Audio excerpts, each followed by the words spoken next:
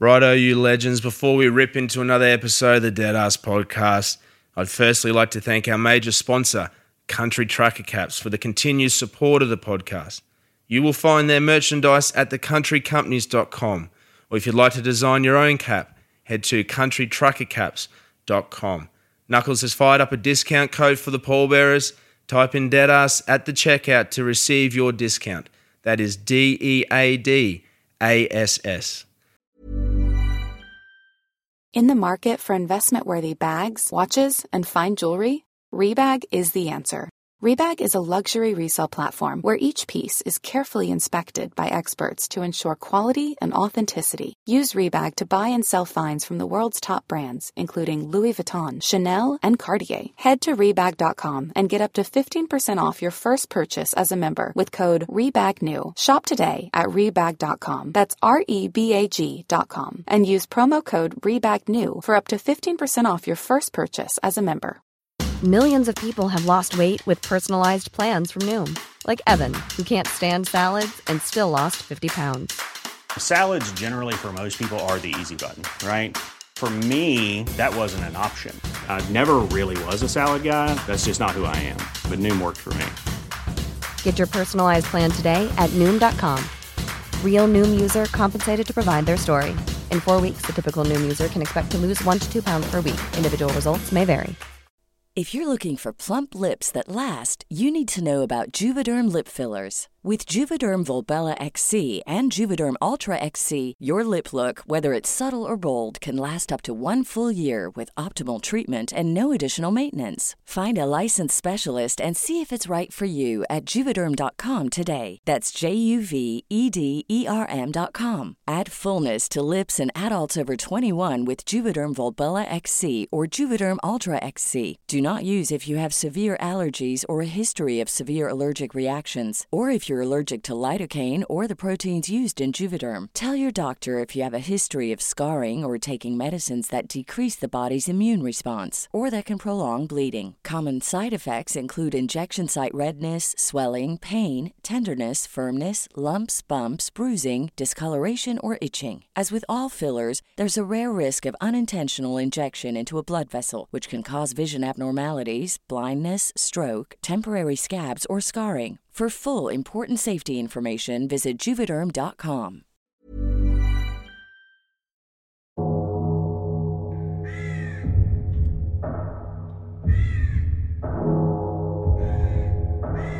Welcome to the Deadass Podcast.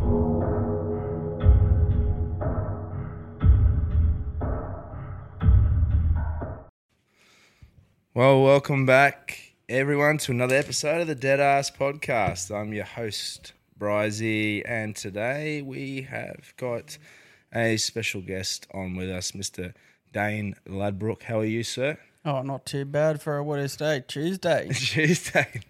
Tuesday to me is the shittest day of the week. And it's because it's right after Monday, which was a shithole. You know that Tuesday's right in the middle of nothing.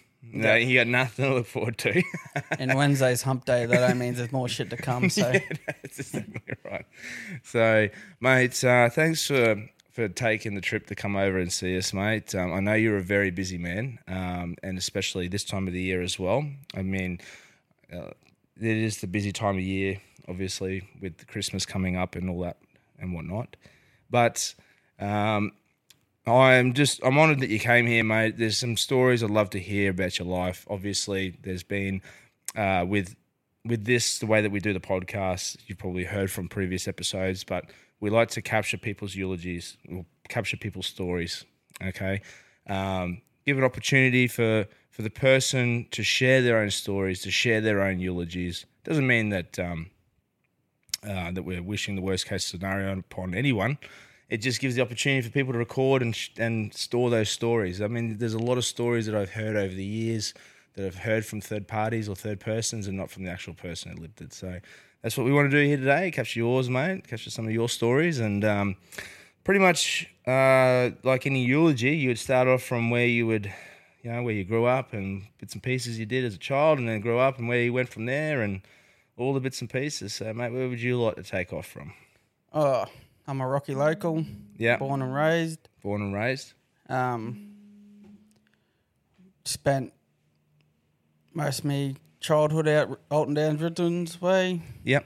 Had a car accident out there too when I was younger.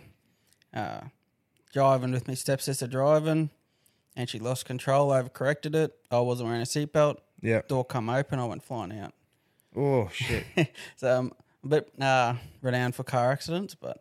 What did you gain much injury from that car accident? Not really. I had a broken arm, laceration to the head.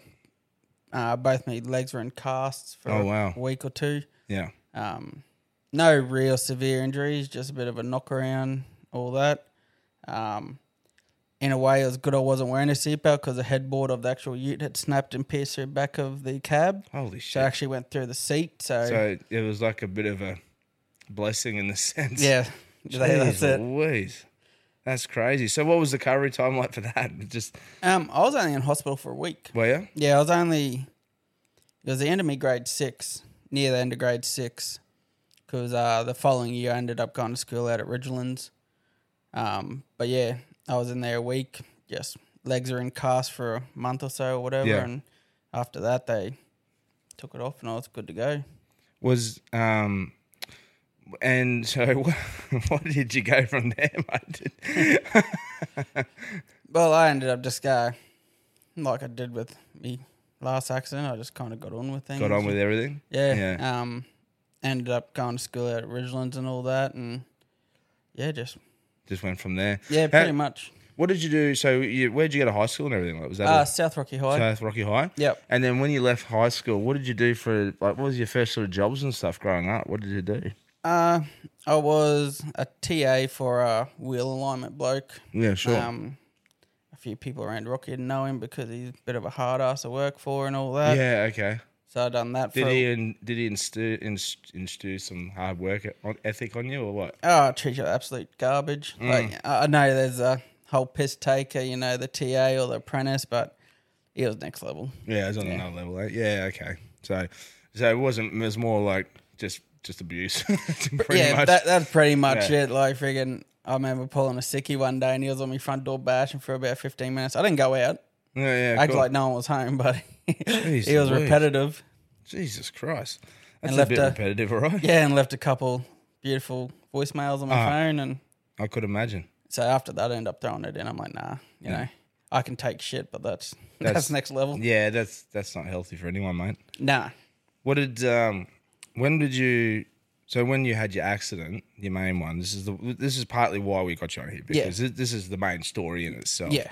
But what were you doing leading up to that? Where were you working and all that sort of stuff? So paint the picture for us. What was the leading up to the accident? I'd been driving that road for over 10 years. I'd worked down the salt refineries for, I think I'd end up doing 12 to 13 years all up down there. So it was south, was it?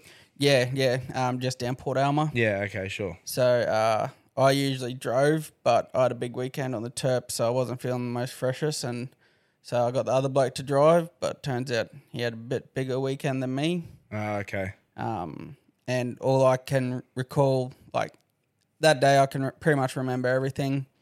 Are you just finished work, or were you the other way? Okay. Yeah, we'd just finished work, done day shift. And then, the crash was literally 5 to 10 kilometres down the road.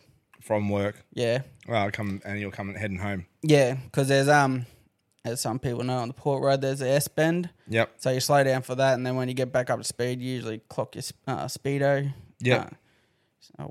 Cruise control on. Yep. And I'd already gone to sleep by then. So you were asleep at that time? Yeah, okay. Yeah, I was a bit wounded, so I went straight to sleep. And do you, when the accident happened, or I guess what happened? Do you know what happened? Driver fell asleep. Yep. Because going back to where I said, put cruise control on. Yes. That's what he done. He put cruise control on and just, obviously you're not thinking of anything, and he just nodded off asleep. Okay. Veered off the road and hit a power pole. Pretty much the power pole hit the front passenger headlight. Okay, radio. So, and you were in the front passenger. Yeah. I was front passenger. Took my leg at scene, ripped it straight off. Did you when they hit the pole, Were you fast asleep?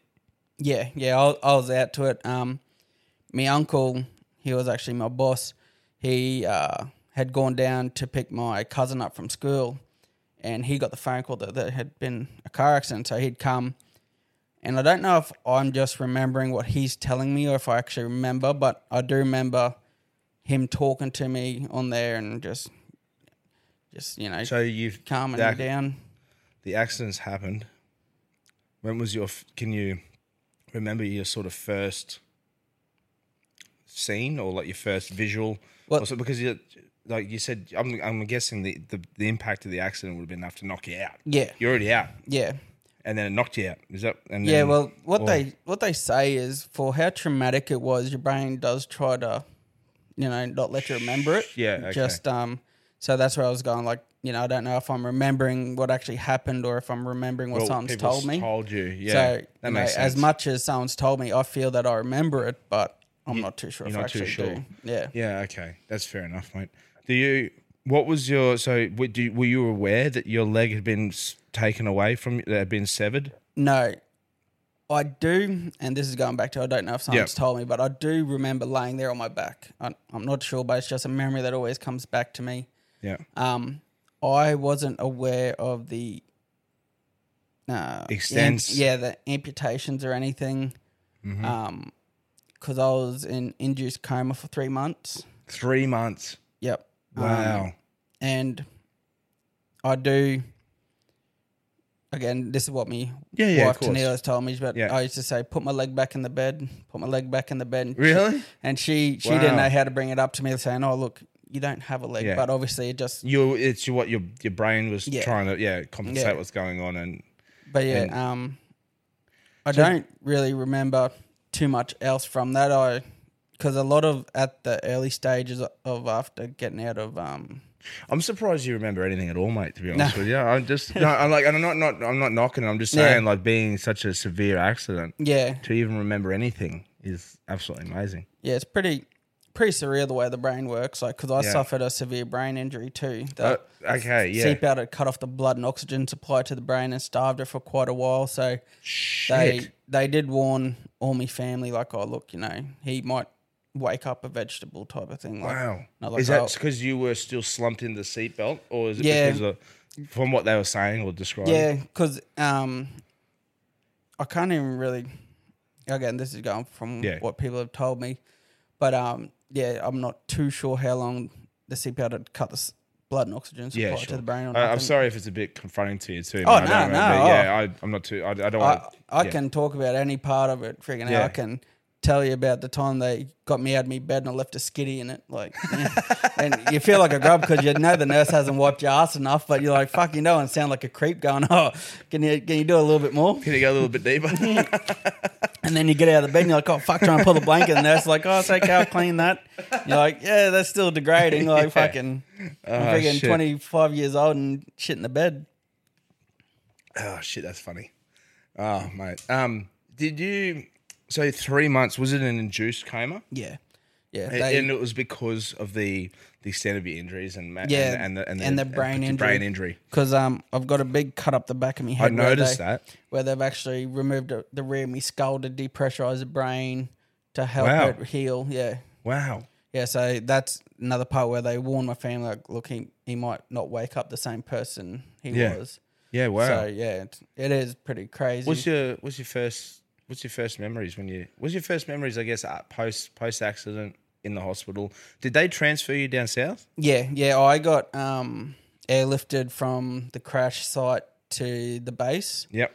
I was actually very lucky. There was actually a surgeon up here that specialised in something to do with arteries and all that type of stuff.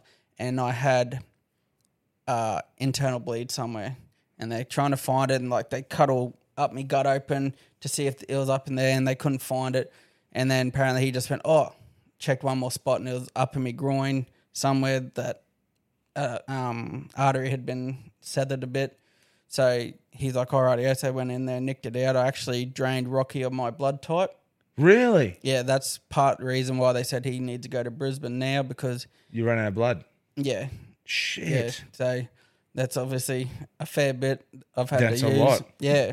Holy smoke, mate. That's crazy. So they airlifted you to Brisbane. Yep. Were you in an induced coma the whole time in Rocky as well? Yeah. Okay, so then they just chucked you on the, Yeah. I guess, the Royal Flying Doctors plane? Yes, because I got the RACQ rescue helicopter to fly me from the scene to the base, and then Royal Flying Doctors flew me down.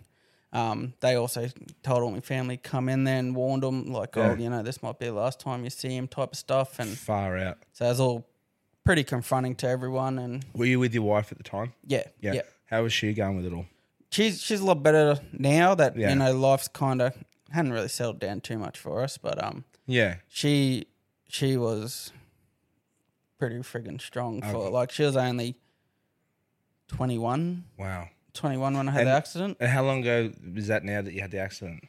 What are we? 2023, so 8 years. 8 years ago. Yeah, August 10, 2015.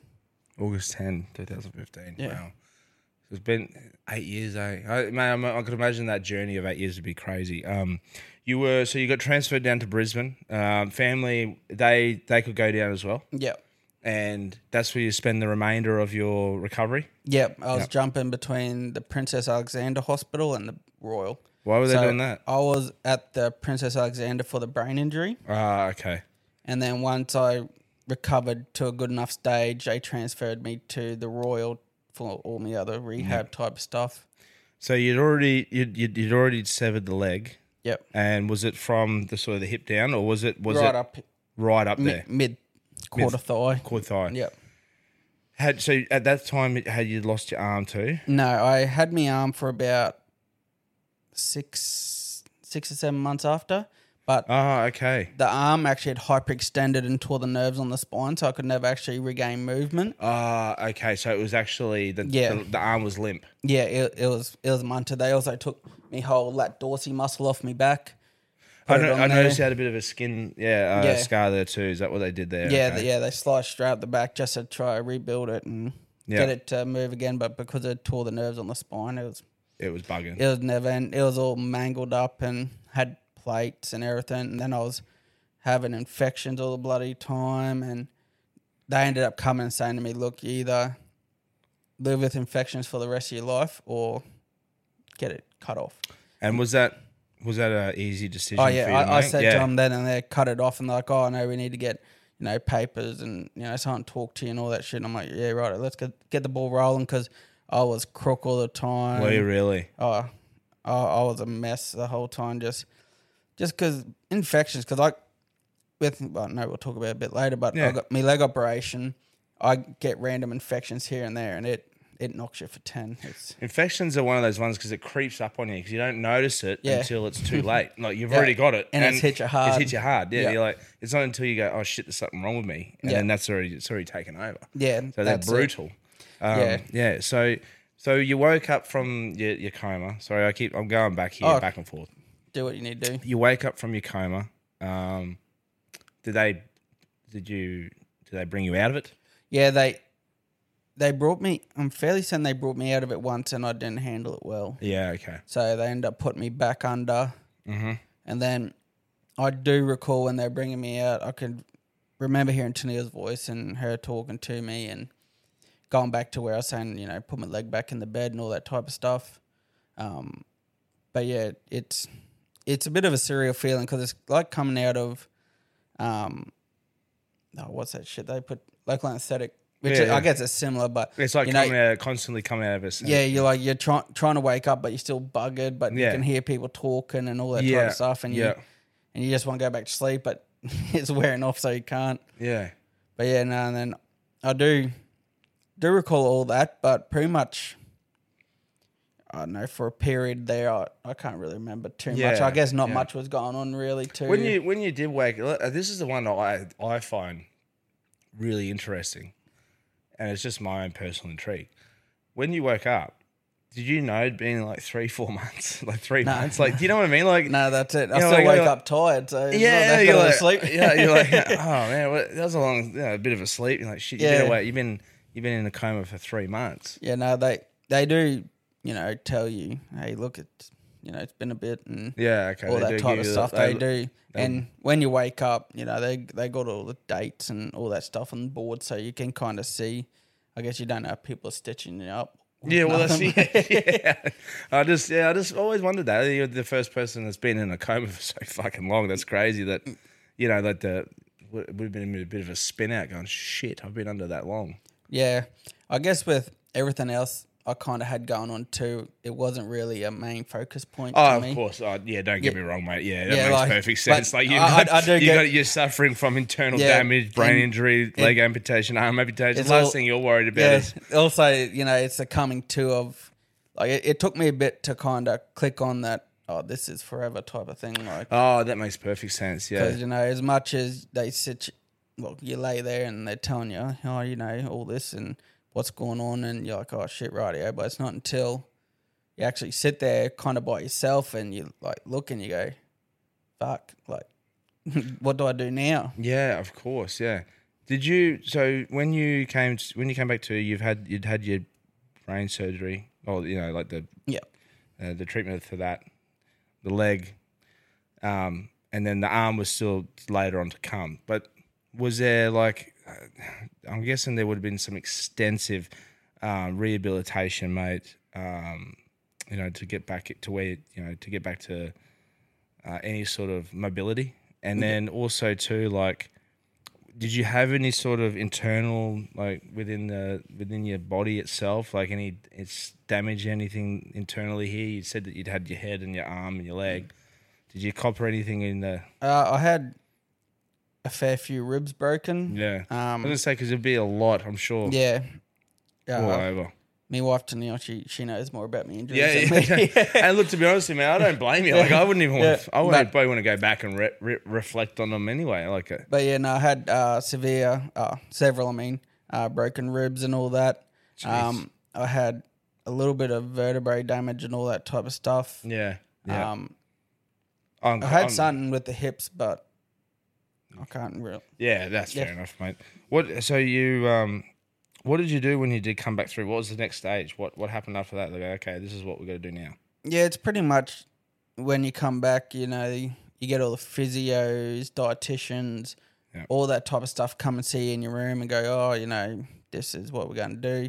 And they start getting you in there and, you go out and do a bit of occupational therapy and all that type of stuff. And they want you to get your brain going again as fast as possible. Yeah. But that stuff annoyed me. Yeah, so I didn't like doing it. But did it get like frustrating? Not really. It was more that they're telling you how you should do it, but they're not in the situation you're in. Which sure. I know that's not their fault. Yeah. But I found that hard about a lot of physios around Rocky too. Is they go, oh, I can stand on a leg and do things one hand, one leg. So you can do it. And it's like, no, you still got all the limbs. My balance is, Your balance will be all over the shop. Yeah. And, well, it'd be one-sided. That's exactly it. Yeah. And I was like, and then they go, I just walked down the stairs without holding on to the handrail. I'm like, well, I'm not ready for that yet. Oh, no, mate, I wouldn't do it. Even with my other appendages, I wouldn't do it. Far out. Yeah, which... it's not their fault. They're trying to help me. I get and that, trying to encourage you. I feel that my safety wasn't really a priority in some of this stuff. So Yeah, sure. It's No, that's fair enough, mate. How long was the rehabilitation for? That would have been quite a long time. Yeah, and is it a constant thing? Yeah, I'm slack with it. Yeah. I've got to the walking stage, and that's where I feel like I'm good enough. But I know I need to keep going back and get better. Yeah, sure. Which I've just got myself to a point where, I can walk, I can do most of the things, but I know I need to go and work on some more things. Yeah. But now taking on the business and all that type of stuff, you don't really have the free time you used to be able to go and do that type of stuff. But yeah, rehab and all that type of stuff, it's going to be one of them things for the rest of your life. Yeah. Did you find that with the rehabilitation, did you find that you're having more success sort of like doing your own tasks at home and everyday stuff? Like you sort of started working out different ways to do things to sort of compensate for the way that you are set up with your being more one sided, I guess. Yeah. Do you know what I'm trying to say? You know, adapt to the Adapt to different the life. way Yeah, that you you couldn't set do up. it the way you used to do it. Now Yeah. you got to do it a different way. Yep. I had to learn to adapt and overcome a lot of things. Yeah. I guess I learned a lot of things at rehab, and I learned also a lot of different things because there's only certain amount of things they can teach you in rehab. Yeah, of course. And then you go out in the real world, and you know, as easy as they made it look in there, it's completely different out in the real world. But that's their job, like to get you, Of course. as good Out as, of the bed. Yeah, as good as you can be. And you know, there are a lot of people that are owed a lot from me just for helping me get up and get out. Because I remember I had one physio, I'd get slack and go, oh no, not today, like today. And I was like, oh. It'd make me get up and go just down and thing and get me out and Cool. always make me do stuff because I just get slack and Of course. I don't feel like that today. And like, no, you're doing he it. wouldn't take it. Like, if the doctors or nurses have told me that you should have time off, okay, but if they haven't, you'll come You're down getting to up. physio, yeah. Oh, wow, that's cool. Yeah, there was a lot of good physios down in Brisbane. Yeah. Oh, that's awesome. And, geez, mate, like, what was the hardest task? Was it learning to walk again? Oh, yeah and no. My hardest thing that I still have to deal with on the daily is surfaces. They're dangerous. Like the Bavarian, Yes. I won't walk in there Yeah, okay. because Yeah. all it takes is someone grabbing a drink from the bar and walking out, and a couple of drops get on the ground. That polished concrete is dangerous. I didn't even think about that. Yeah, Just a I look simple like thing a- like yeah. surfaces, yeah. I end up looking like a hockey player with me freaking crutch because I'm half crippled over, and I'll walk around the long way because it's dangerous, polished concrete, Yeah. Uneven surfaces, all that type of stuff, and just you have to step over something, and then if the surface is off balance and you got to step over something, it's just like, oh shit. Yeah. It's funny how like the most mundane tasks or the most simplest things people just take for granted until you're put into a situation where it can be dire straits for you. Well, that's it. That's like when I first got out of hospital, went to a friend's place, and he had a big step at the front of his house before getting into it, and I was in a wheelchair, and I was like, fuck. And they all come out and pick their wheelchair up with me in it and put me in and all that type of stuff. But that's the hardest thing still to this day in a way is if you're going somewhere, you got to really find out if there's multiple steps or I can walk steps and all that type of stuff, but it's more back when I was in the wheelchair. Like we couldn't go and do stuff like we were very outdoor people before the accident. Like we were right into the winch truck racing and all that. Cool. So we'd go out to Siani Park and all that type of stuff, which it's not really possible. It's possible now with me on the leg, but again, it goes back to the surfaces, grass wrap around my leg and pull it out from underneath me and all that type of stuff. And that side sucks a bit because I really do enjoy that stuff. But I also know that if I don't feel safe, and I don't want to go ass up in the middle of friggin' 40 people. And Oh, mate, no one does in normal, and that makes perfect sense. Yeah, I understand that. That's fair enough. Yeah, bloody oath. Did you, what was the first task you, appreciated the most? Like, you know what I mean? Like, did you have something where you're just like, oh, man, it's fucking heaven? Or, you know what I mean? Honestly? Yeah. Going to the toilet by myself. Yeah, right. Yeah, no, mate. Not having to have a nurse wipe your ass Yep. or give you a pee bottle and all that type of stuff.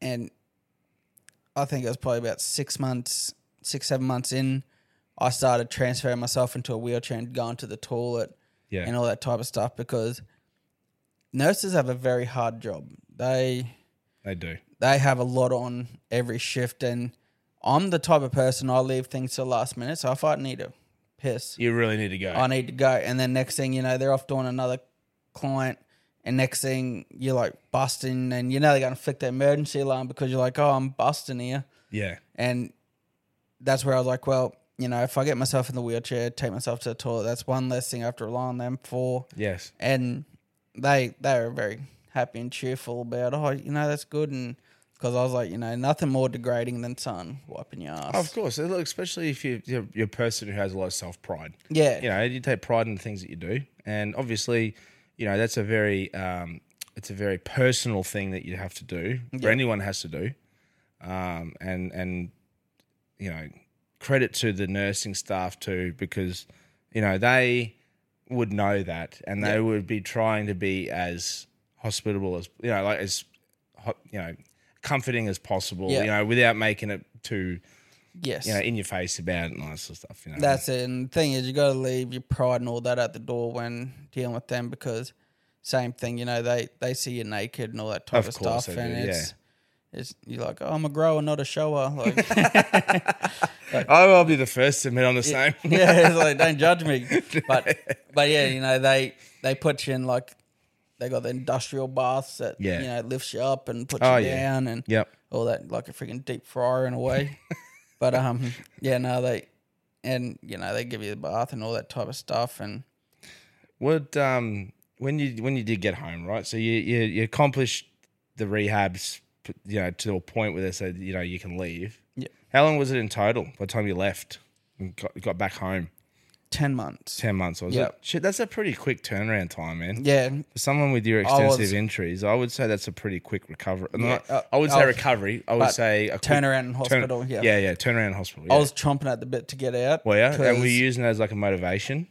Yeah, because I couldn't handle Tennille not being down there. I was a mess all the time. I don't blame you, mate. That's a long time. Till was doing week on, week off with me. So she'd come up here, work for a week, come down to Brisbane, work for a week. Come down to Brisbane, see me for a week, and just the day she's going out, I was a mess every time. I remember I ended up, she left and I was still at Princess Alexandra Hospital, and they had me do a physio, and I ruptured something in my groin, and they got Tennille to come up, and they wanted her to sign a thing to put a camera down my gut to look for internal bleeding. And she had taken a photo because my right leg had all skin grafts up it. Yeah. And because they sometimes went really reddy purple and sometimes pink, and they'd fluctuate a bit. And she had taken a photo, and they're like, oh, we need to put a camera down his throat, rah, rah, rah. And she's like, no, it's in his leg. And they're like, no. And she's like, no, look, and showed him a photo she took the day before. And my leg had blown out, and they're like, oh, shit. So they rushed me back to the Royal, and last thing I got told was I had internal bleeding. Yeah. So I was like, oh, fuck, righto. Until I had to go back to work. I'll come back up here. And last thing I got told was I had internal bleeding. I got transferred back to the Royal, and they left me in outpatients down the bottom. Oh, shit. And I was down there for friggin' 8 hours or whatever. And I was like, fucking last thing I heard is I had internal bleeding. And I was a mess. And you would have been, mate. I'd actually called Tennille and said, I need you to come back. And she actually flew back down, but there was a big storm. Oh. So she ended up getting the plane turned around and went back to Rocky. Oh, shit. So it was the longest time of my life because I was just like, I'm a fucking mess here. Yeah. I don't know how to feel. Last thing I got told was I had internal bleeding, and I'm getting left down here. Like, it's not a good thing. Oh, shit. So she ended up coming, getting here. She actually got my cousin to come and see me because he was down Gatton, Toowoomba way. Yep. And he come up and see me for a bit, so that helped. But, yeah, it always seemed shit would go south as soon as she'd leave. Yeah. And I'd just be like, oh, shit. And I was doped up with all different meds and all that, and I'd just break down crying because I was just like, oh, shit, I don't blame you, dude. I don't, even without the meds, I probably would have been doing the same fucking thing. Yeah, it was a crazy time, and then, they had me in what's called Garoo, which is a rehabilitation centre off the Royal, but it's up the road. Yeah. So another thing that gave me a good aspect in a lot of things was I saw, 80, 90-year-olds that can't even recognise their family. Their family's up there all the time. I remember this one couple till the day I die. I don't know what happened to him, but he was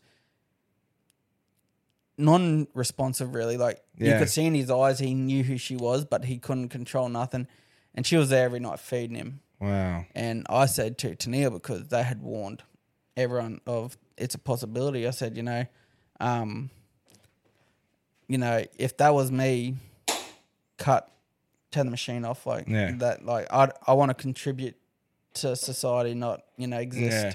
Like it's a crazy thing. And I was just like, and for that lady to be there every night feeding him, even if I was non-responsive, I feel even though you're non-responsive, your brain still works. You just can't. Yeah. You can't do nothing. Yeah. So you're just stuck in like a confined space, really. Yeah. And I just said to her, look, fuck that. Like that's. I mean, in a way, I guess it's a blessing that did happen. Yeah. Yes. So, No, it all worked out for the best. But Yeah. just seeing a lady and she was up there every night with the kids. Oh, look, mate, I could imagine the thoughts that would have been going through your head, mate. And I can understand that's probably just one. Yeah. I'm sure there would have been plenty of others, mate. It would have been a crazy roller coaster of emotions and things, and trying to adjust to, is this really real? How am I going to live like this for the rest of my life? All these things would be growing through your head. How am I going to adapt, overcome these situations? Yeah, well, with me, I'm a very it is what it is type of person. Like as shit as what has happened to me has happened, I'm not as worse off than half the other people around. Again, going back to being in a geriatric rehabilitation ward, was you see a lot of people that are, they might not be injured, but they don't know their loved ones and all that type of stuff, and I was like, that's next level. But like I said, it is what it is, and just kind of get on with it, because you can't sit there and dwell on things, because that doesn't help you at all. No, yeah, right, man. That's a very, really positive way to look at life. You got dealt this hand, and this is the hand that you got to deal with. Yeah. And you're like, yeah, okay, well, that's what I got. This is what I'm going to have to work with. Yeah, that's exactly it. Very positive, mate, considering. Yeah, and like going back on, you can't dwell on the past, because going back on like the driver, he had methamphetamine in his system. Okay. So I didn't find that out till a later date, because we'd all gone to court to hear the hearing, and I was out the front there shaking his hand, saying, mate, go in, just do your time and just get on with things, don't.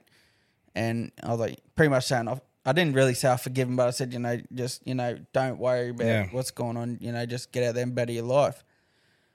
But then we found out other things about him, like he had been fighting drug habits since the age of 12 or something. Yeah. And it was this all the thing that came through the court? Yeah, and they mentioned about methamphetamine in his system, and I looked at my solicitor, I'm like, the fuck, I didn't know about this. Like, I wouldn't have been shaking his hand out the front there if I knew he was on that shit. Yeah. And it only because I had a big weekend partying and that I was like, oh, no, I'm not going to drive, because I'm just...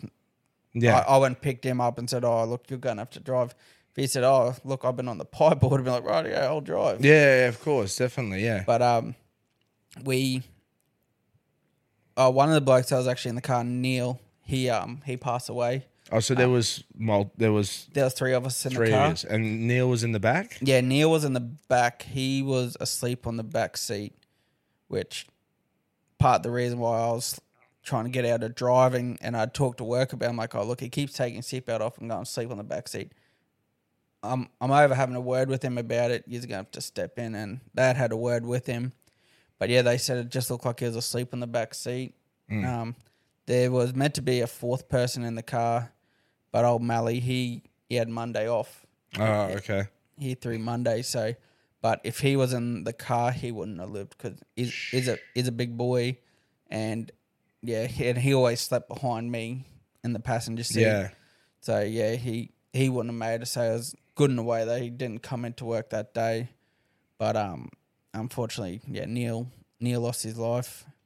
No, it was sad to hear, mate. What was the outcome from the courts? What did they hand down? Was it a jailable offence? Sorry, I'm not too sure about it. Yeah, he was sentenced.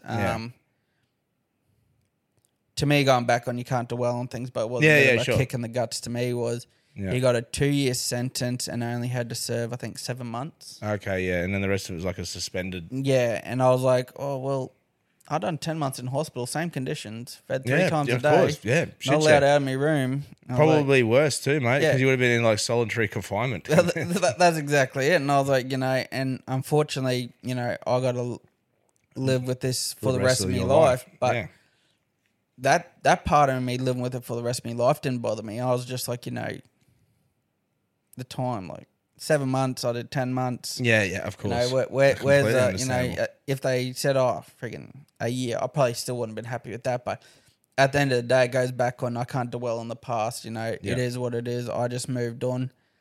And he ended up coming back to the site I worked on. I know some rehabilitation, whatever they want to spin. And I just made the workplace super awkward for him. Yeah.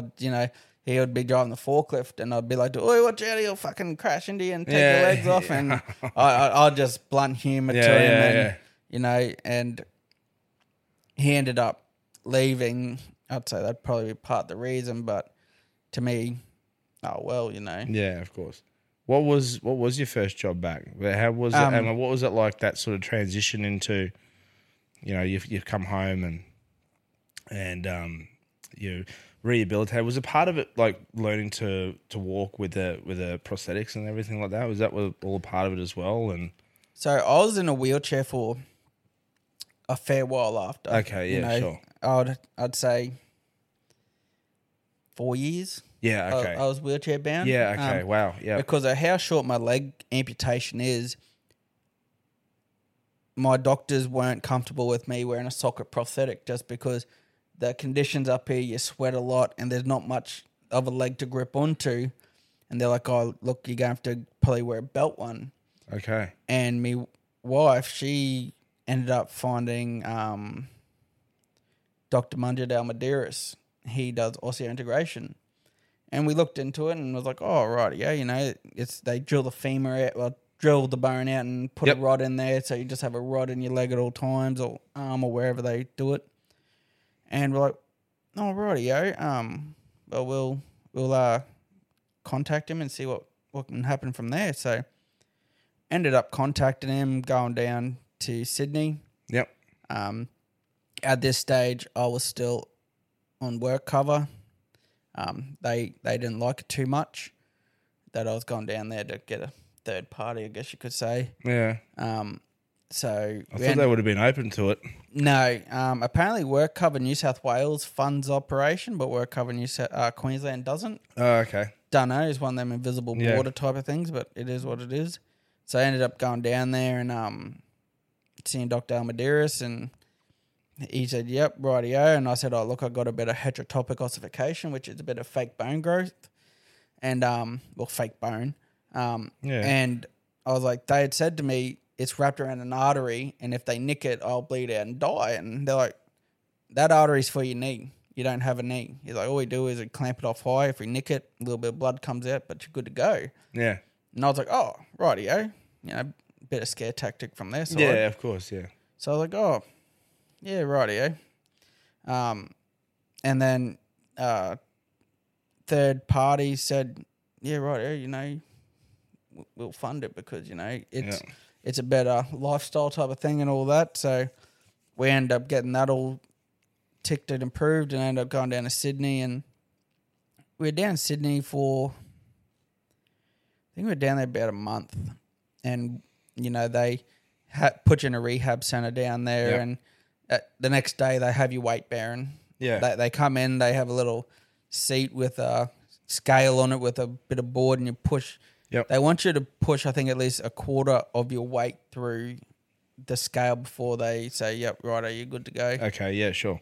So, but then in that time, you're also fighting infection and all that type of stuff because it's an artificial thing in your body and all that type of stuff. So they pump you with the antibiotics, get your weight bearing and all that. And then there was a bit of a shit fight with releasing my leg to New South Wales. Don't know why, but we ended up having to come up to Queensland for me to be fitted with my leg. Really? And, yeah. don't know really what the go with Is that it was. like political or is it Yeah, like it was some red tape? Yeah, just one of those things, and you're just like, oh, fucking righto. The New South Wales government they're dealing with government stuff in New South Wales can be so fucking weird, man. Like, yeah. It's one of those things. It doesn't need to happen, but they make it happen. Yeah, that's right. And it's really like, what's the point of it? The amount of friggin', shit that happens from it, it just makes you really wonder, like, was it really fucking worth it? Like, it doesn't really make sense, but it's just one of those things. But yeah, ended up getting all that done, coming up here, learning to walk and all that.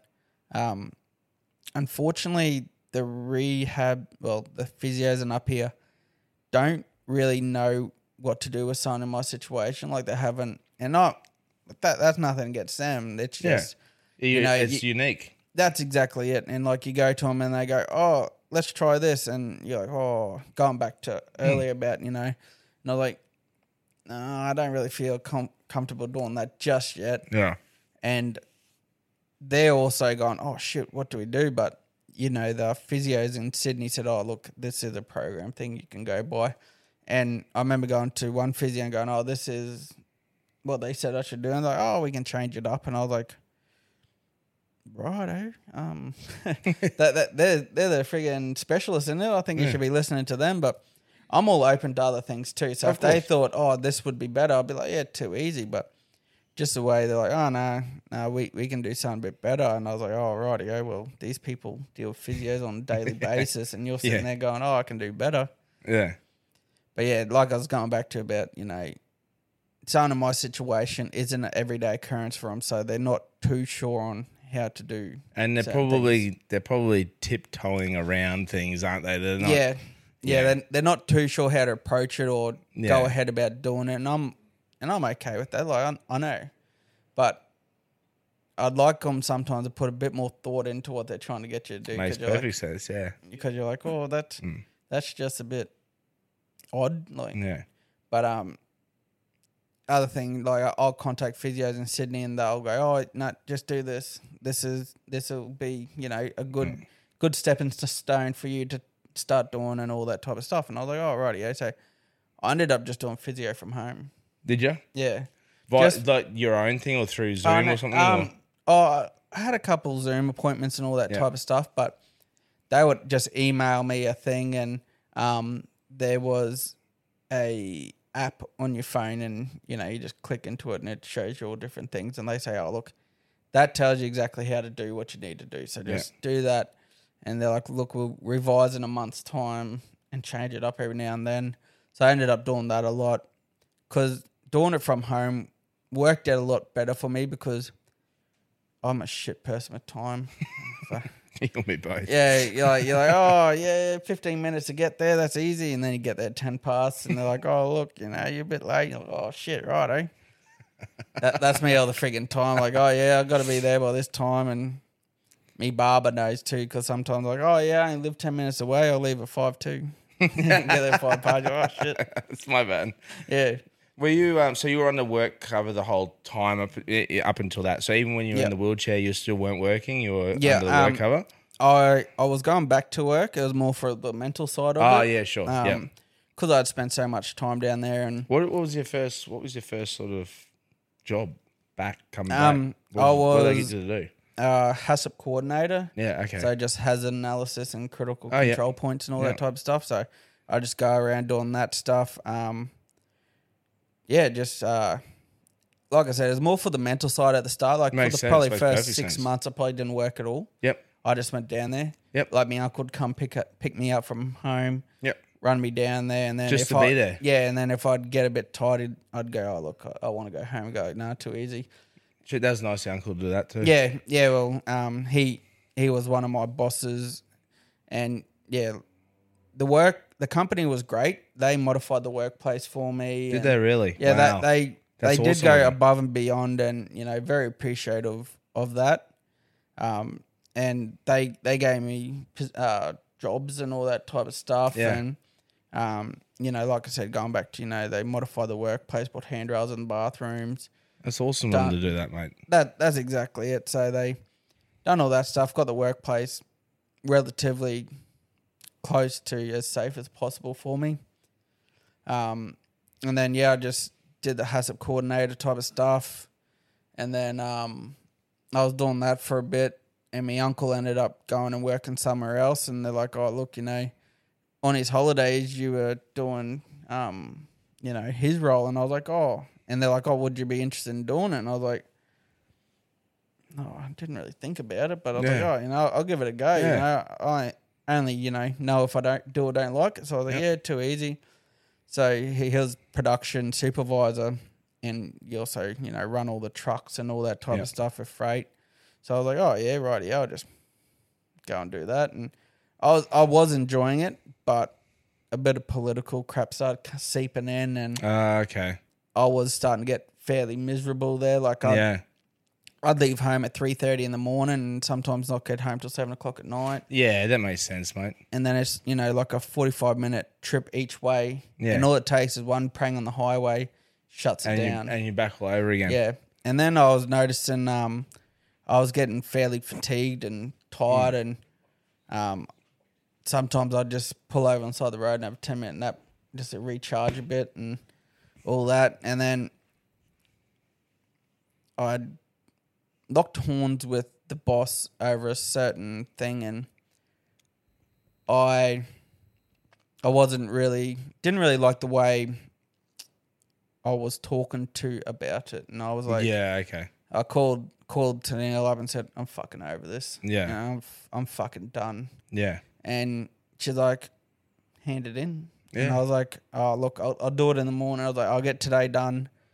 So I went back to the office and wrote my resignation up on the computer, used their printer, their ink, their paper, their envelope, everything. Yeah, yeah. And I wouldn't say I'm petty, but I brought back everything the company ever bought me. Uniforms, boots, pens, pocket knife, everything. I brought it all back. Gave it all in back. my work ute. Me main mates that were down there, I'd called them the night before and said, I'm handing it in. Like, I'm done. So when I got there, they were all there, and they're like, oh, do you want us to go get the boss? And I'm like, yeah, go grab him. And the boss come in, and he's like, oh, you've either hurt yourself or you're handing it in. And I'm like, I'm done. I'm like, yeah, good on you. I've tried, hard. I was like, I've tried hard to, do the role, but it's just not working out. Yeah. I'm like, I come back here out of respect because the company stood by me through the crash, but I'm done. I'm like, I just can't do it no more. I'm mentally and physically worn out. I try my best, and there's so much pushback. I was like, and some people probably get the shits I say this, but the place is so in a groove that if you go against it, they go against you. Yeah. That's like anywhere but, mate. Yeah. That's not uncommon. Yeah. So, again, going back to, I did my best coming back to the company, but I just felt my time was done. I'm like, I come back to the company, I had my go, but I felt There's a couple of things the way I look at it, mate, and I'm only the person looking on the outside looking in. But you were literally giving a second chance at life. I mean, you could have easily lost your life at that point in that accident. And to go through all the pain and the misery and the emotional roller coaster, and to come out the other side as a better person or more positive person, to go through and endure what you had to do, and to get back to a point of living a life, and then to go to a job where it's fucking miserable. That's, to me, that's just like a fucking kick in the teeth. So I think with what Tennille, your wife, was saying was to, back and let it go and do something else. I think that's just spot on, mate. Yeah, well, 100%. Like, I threw it in, and then I just got right back into my physio, started doing all that. And then, I was like, oh, well, I need something to generate a bit of money. Yeah. So I was like, oh, shit, I'm not into this stock or trades or none of Yeah. What's that shit that kicked off? Friggin' Crypto and all that stuff. I was like, nah. I talked to a couple of financial advisors, and, different horses, different courses. They have Yes. their own preferences. Of course they do. And, Yeah. and I was like, there was one person said, invest back into your super because I did get my TPD, my total permanent disability. So, that helped us out a bit. Yeah. And I was like, contribute back to it. That's your oyster for when you get older, So, which I have been doing, but I was like, I want to try generate a bit of money just so we're sitting comfortable because, money going out and none coming in, it doesn't really work out well. And it does, and it drains you not just financially but physically and mentally too. Because you're watching, you're like, oh fuck, yeah. So I gotta do something. I did a fair bit of reading up about investments and all that type of stuff. So I ended up securing myself of commercial building in Rocky here.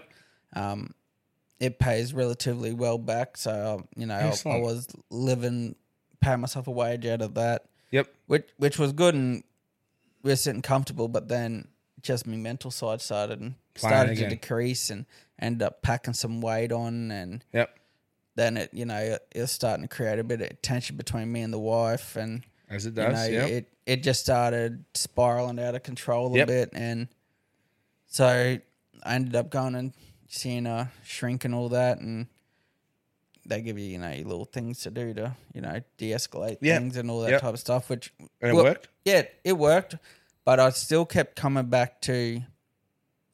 I was always down still. Like, I was never feeling great. I was always, just feeling trashed. And so then I was like, I wanted to get back into the workforce, but I didn't want to go work for someone and then go, oh, look, next week I got to have a couple of days off for a doctor's appointment. Yeah. And all that type of stuff because I know me, Pa, he'd kick me ass if I'd done that to any company because he'd be, I taught you better. But so I was like, so then I was thinking, I feel at this point in my life, I need to be a boss. I need something that can work well within my life because, I have doctor's appointments that not randomly, but short notice come up and you're like, fuck, I got to fly to Brisbane now. Yes, definitely, yeah. So it takes a bit and, I was umming and ahhing and had a couple of friends say they had a couple of jobs and all that and I was like, I don't like work for friends or family because it never ends well. So I'm not going to entertain that. And I was like, thanks for the offer, but I'm not keen on that. So then, I'm on realestate.com and all that stuff every day, just looking at stuff and commercial.com. And then business actually showed up and I read it up and I was like, oh, yeah, doesn't sound too bad. And my mother-in-law, Sharon, she's a wizard with numbers and my interpretation of shit is backwards compared to some people. Yeah. So I can read something and misinterpret it and think, what? Oh, right. So she'd read things over and dumb it down for me and be like, oh, look, this is what it means. And I go, oh, righty, oh, sweet. So we ended up coming across a windscreen ambulance.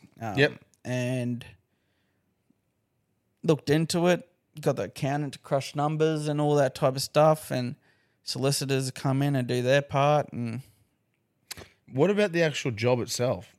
Did you think you're like, I could do that? Or you're like, or was it purely you're looking at the numbers side of it? Or because there's two ways you can look at it. You go, I'd love to work, but the numbers are shit. Or you could have gone, the numbers are good, but I don't know about the work. Or you're like, it's a good little happy medium. Yeah, I'd say more happy medium. Like, I get out there and fit windscreens with the boys. Yeah, how do you find that, all right? That's you don't mind it? Piece of piss. It's more the removing it. Like the boys, I get them to do all that type of stuff. If they need assistance, I come out. Yeah, sure. But yeah, so we ended up looking at it and talking to the current owners at that time. And I come in for a week and just looked at how the places ran and all that type of stuff. And I was like, it's not too bad. Like, the way I looked at it as is, cars always going to have windscreens. Rocky's always going to have shit roads. So win-win situation. So I was like, That's a really good point. And I also going to say that Rocky to your Poon Road shit too. Yeah, absolutely. So I was like, cars are forever going to have windscreens. So and I listened to Investor Bloke and he's like, you need to find a business that's essential. that's needed. Yes. And I listened to him about a few other things and like investments and all that type of stuff, and he makes a lot of sense to me. So I listened to him, but yeah, he's like, you need to find a business that's needed. Yeah. And, you go from there. So I was like looking at it, I'm like, yeah, cars are always going to have windscreens and, all that. So I was like, oh, righty. Yeah. So going back to going into the shop for a week with the old owners, and I watched how things are done, and I was like, oh, it's not too bad. Like, I'm like, I can get along with it. Started watching how the boys do it all and all that stuff, and I was like, oh, I was looking also into like one-handed tools to do the stuff and everything. Yeah. I was like looking at how I could you could adapt myself to it. Yeah, mold into it. Yeah. Yeah. So I was like, oh, righty, yeah. So looked into it, and solicitors come back saying, oh, yeah, everything seems above checks board. Out. Yeah. Accountant said, yeah, that there's money to be made in it. Yeah. You'll have to make it your own because the old owners had it their way. You'll have to do it your way. Yep. And I was like, yeah, rightio. So ended up saying, yeah, rightio, working out the ins and outs and come to agreement. Got that all sorted, and then next thing, friggin' waist deep in it. Bloody. You're sitting there going, what the fuck have I got myself into? Oh, no way. There's been some times there that I go, whose fucking idea was this? Like, fuck me. Like, because it is a good business, and, of course it would be. It's a smart business. It's like you said, it's an essential business. It's something that there's every mode of transport has it. Yeah. Yeah. Except for a motorbike, but even half motorbikes do. Yeah, that's it. So I was like, oh shit, right, yeah. So got into that. But my biggest habit I've had to learn to get out of is answering numbers I don't know. Yeah. Because personal phone, I was like, nah. But now that, every number you don't know, that's possible money. So you got to overcome that bit of a obstruction that you have. But I've adapted to it, and like I do answer pretty much nearly every phone call I can receive. And if I do miss a call, I give them a call back. But yeah, and also the fellas we got at the shop, they're awesome. Like other thing that helps is they know what they're doing. Yep. That makes my life a lot easier. Just because. Like one of our boys, him and his partner, they had a kid, and one of our other fellas, he ended up hurting his hand. So it was only me and the other fella, and he's like, I was like, oh, well, I'm going to have to jump in the van with you. So we're out there fitting windscreens and all that stuff, and we had a truck booked in, and I was looking at it, and I was like, I don't know how I'm going to do this. Shit. So we're looking at it, and then we pulled the windscreen out, and there was just rust around all the sills, and I was just like, oh. Righto. So then we're putting it up there because there's a rope in screen. We're like, oh shit, righty. So I've got it up there. But then Josh was like, oh, I need to get in the cab. And I was like, fuck, I can't hold. I'm one hand, mate. I can't do this. So I'm holding there, and then one of the fellas at the site was walking past, like, oh, you could just hold on to that. He's like, yeah, mate. And come out and helped us and made light work of it for us. But sweet. It's one of those things, like it's. What's the worst car to fit a windscreen for? I wouldn't say that's a good question. I wouldn't say the worst windscreen to fit. Yeah, it'd be more because all the cars, like the newer cars in this day and age, have ADAS. Yeah, in it. Yeah, so that makes sense. All your cameras and all that on you. Radar. So every time we remove that, we have to recalibrate it. So yeah, of course. What are they? Great Walls. Yeah, Great Walls. Not Amarocks. Yeah, Great Walls. They're just a headache in themselves. Like you can do everything to them, and you can do your calibration. It comes back on. Yep, green ticked, all calibrated. Phone call a week later from the customer. Oh, it's showing lights on me dash. You get it back, and next thing, everything you do, it's just throwing faults straight back. So now when we do get them in, I'll say, oh, look, mate, there's a chance you have to take this to a dealership because everything we try with it just doesn't work. It always comes back on us. So anything pre that is not too bad. It's pretty bit of an easy job. Yeah. Well, yeah, like not everyday cars, but your high volume cars like your Hiluxes, your Colorados, piece of work. Yeah, they're sure. just easy. You can smash them out. But yeah, it's just Sangyongs and all that. They just It's so wrong. that's the perfect name for it because just That's right. yeah sometimes, Tesla. What about a Tesla? we refuse. That, we don't even entertain it. Does anyone do that shit here? If they do, good on them because no, it's it's and that's the thing. Like I did have a customer call and go, "Oh look, we've got Tesla here," and I was like, "Dealership." Yeah.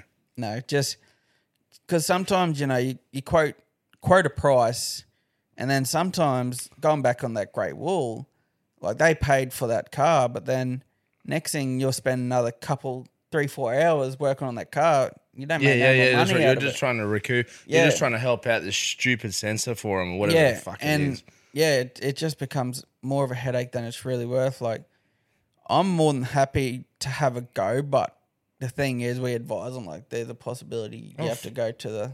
Well, mate, to be honest with you, if that's the case, like you've got to draw a line somewhere. You got to go, fuck it. Look, it's not worth our time. Yeah.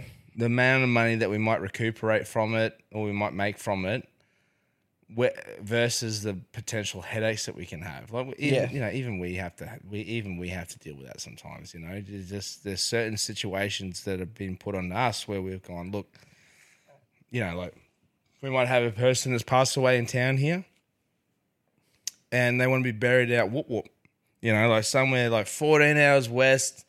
In the, and they're happy to pay whatever, but it's just like, geez, two staff out that way, that far, accommodation. But like, don't get me wrong, I love taking a boys' trip, going out west. We make a night of it, we're going out there for funeral, but we'll make a good night of it. Yeah. Anyway, but even then, you got to draw a line. And go, look, we'll pass it on to the next person that can look after it. And like, I don't want people to feel that we don't know what we're doing when. We do, but it's just the headaches that come from it. And you're just like, it's really not worth the time. You end up wrapping up in it. And then for it to just, you could drive down the road and it throws the same crap again. And of course. It's just, How long have you had the business now for? 3 months. 3 months. Yeah. So it's only very recent. Yeah. Yeah, right. Yeah, shit, I don't even know when settlement was, but yeah, I think we're just over 3 months now. Oh, wow. Oh, congratulations, mate. It's only fresh. Yeah, 4 months. August, yeah. What's the most unique one you've already had? Unique. We've done. And this is in 4 months. Yeah. I wouldn't say there's really been a unique one. There's been odd ones. Like we had a Land Rover split window. Really? Land Rover? Yeah, and they're ugly as, but personal preference for them. But it was just odd one to go about doing the whole time. You're just like, oh, are you sure that's going to work that way? And ended up working out, but you're just like standing back looking like, I don't think that glass goes in there. But then once you put all the framework around it and all that, she works out pretty well. But you're just like, oh, and then so it was yeah. The good thing about it is there's a lot of variety. Yeah. Like, we can go from an old Suzuki Swift. Yeah. And then next thing, we've got an Audi. Yeah. And all that type of stuff, which is pretty cool. Like, you get a lot of variant. That's cool. All that. Yeah, man. Like, and how you been finding it? Cool? Yeah, I enjoy it. The only thing we have to make sure, because sometimes we'll go and pick a customer's car up or whatever. If it were, you have to make sure it's like an auto or something. Yeah, exactly right. We had that actually. Forget about that. Yeah, we actually had that this morning. We had a little workmate Hilux, and I was talking to the company. I was like, "Oh, is it auto or manual?" Like, "Oh, it's manual." I'm like, "Oh, rightio." So I said, "Mackie, oh shit, we got to run over and grab it." I was like, "I'll drive the ute over, and you can drive it back." But yeah, it's one of those things. Yeah. Like, if you have to, because we do a lot of rental cars too, which they're all autos. But running back and forwards from them and bringing them back and getting them sorted. But yeah, I forget about that too. You'd have all that sort of work as well. You'd have all the rental game as well. We have rental cars. We have mine companies. We've got panel shops. Yeah. Yeah, because there's a customer we go to every day, and the boys that go there, remove glass, fit glass, and it's a set time every day. They go up there. Wow. Yeah. So and they're only up the road from us, so they'll bring a car down that needs to be scanned or calibrated, and we do that and bring it back to them. And well, I know you guys do all of our vehicles. Like you got prior to you even purchasing the business, I don't think we've had a job in 3 months, have we?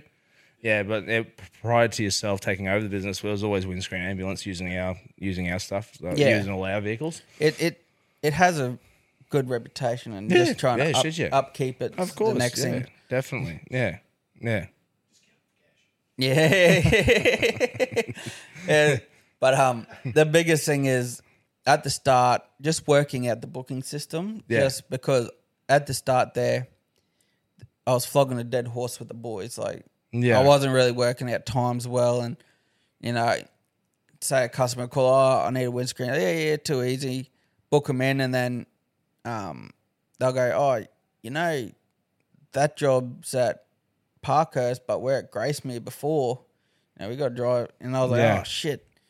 But we've worked out a system now that seems to be working great for us. Like, as much as I'd love to do everyone's car all at once, unfortunately, it ends up burning the boys out and all that type of stuff. Of course, so, mate. Yeah, you've got that.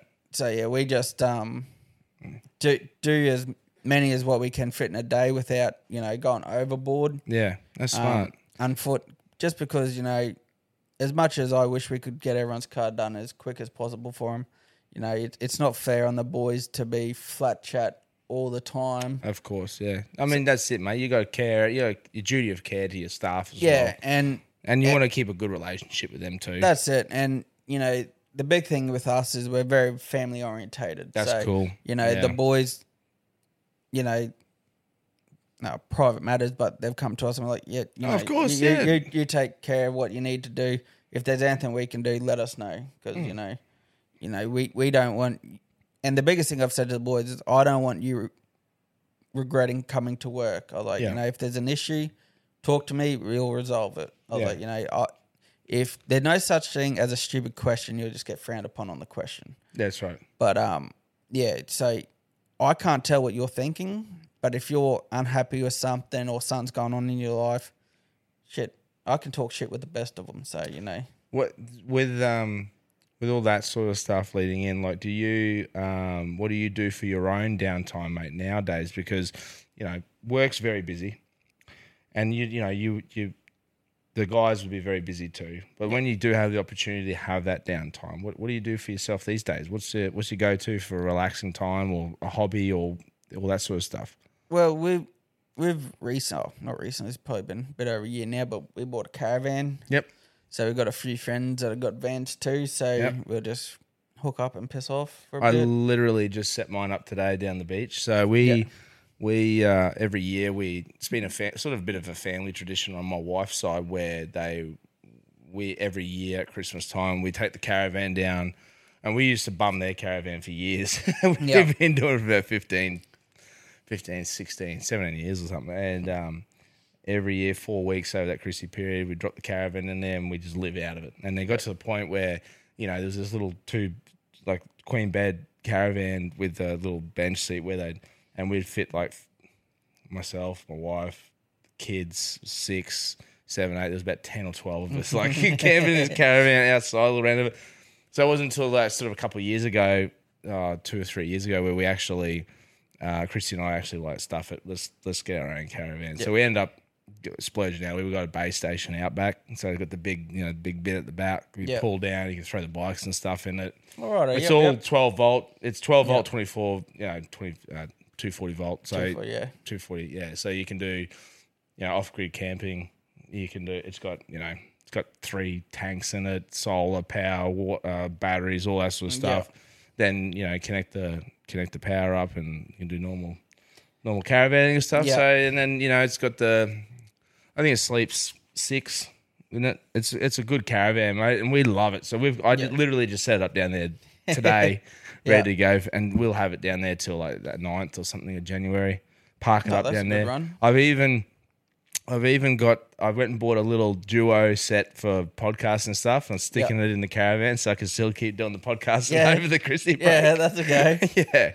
But I love that whole aspect, mate. It's awesome. So good on you guys for doing that. So you guys go and do a bit of that stuff, eh? Yeah, we've done a run up to Cairns. Oh, that would have been cool. We've done a run down to Gold Coast. Yeah.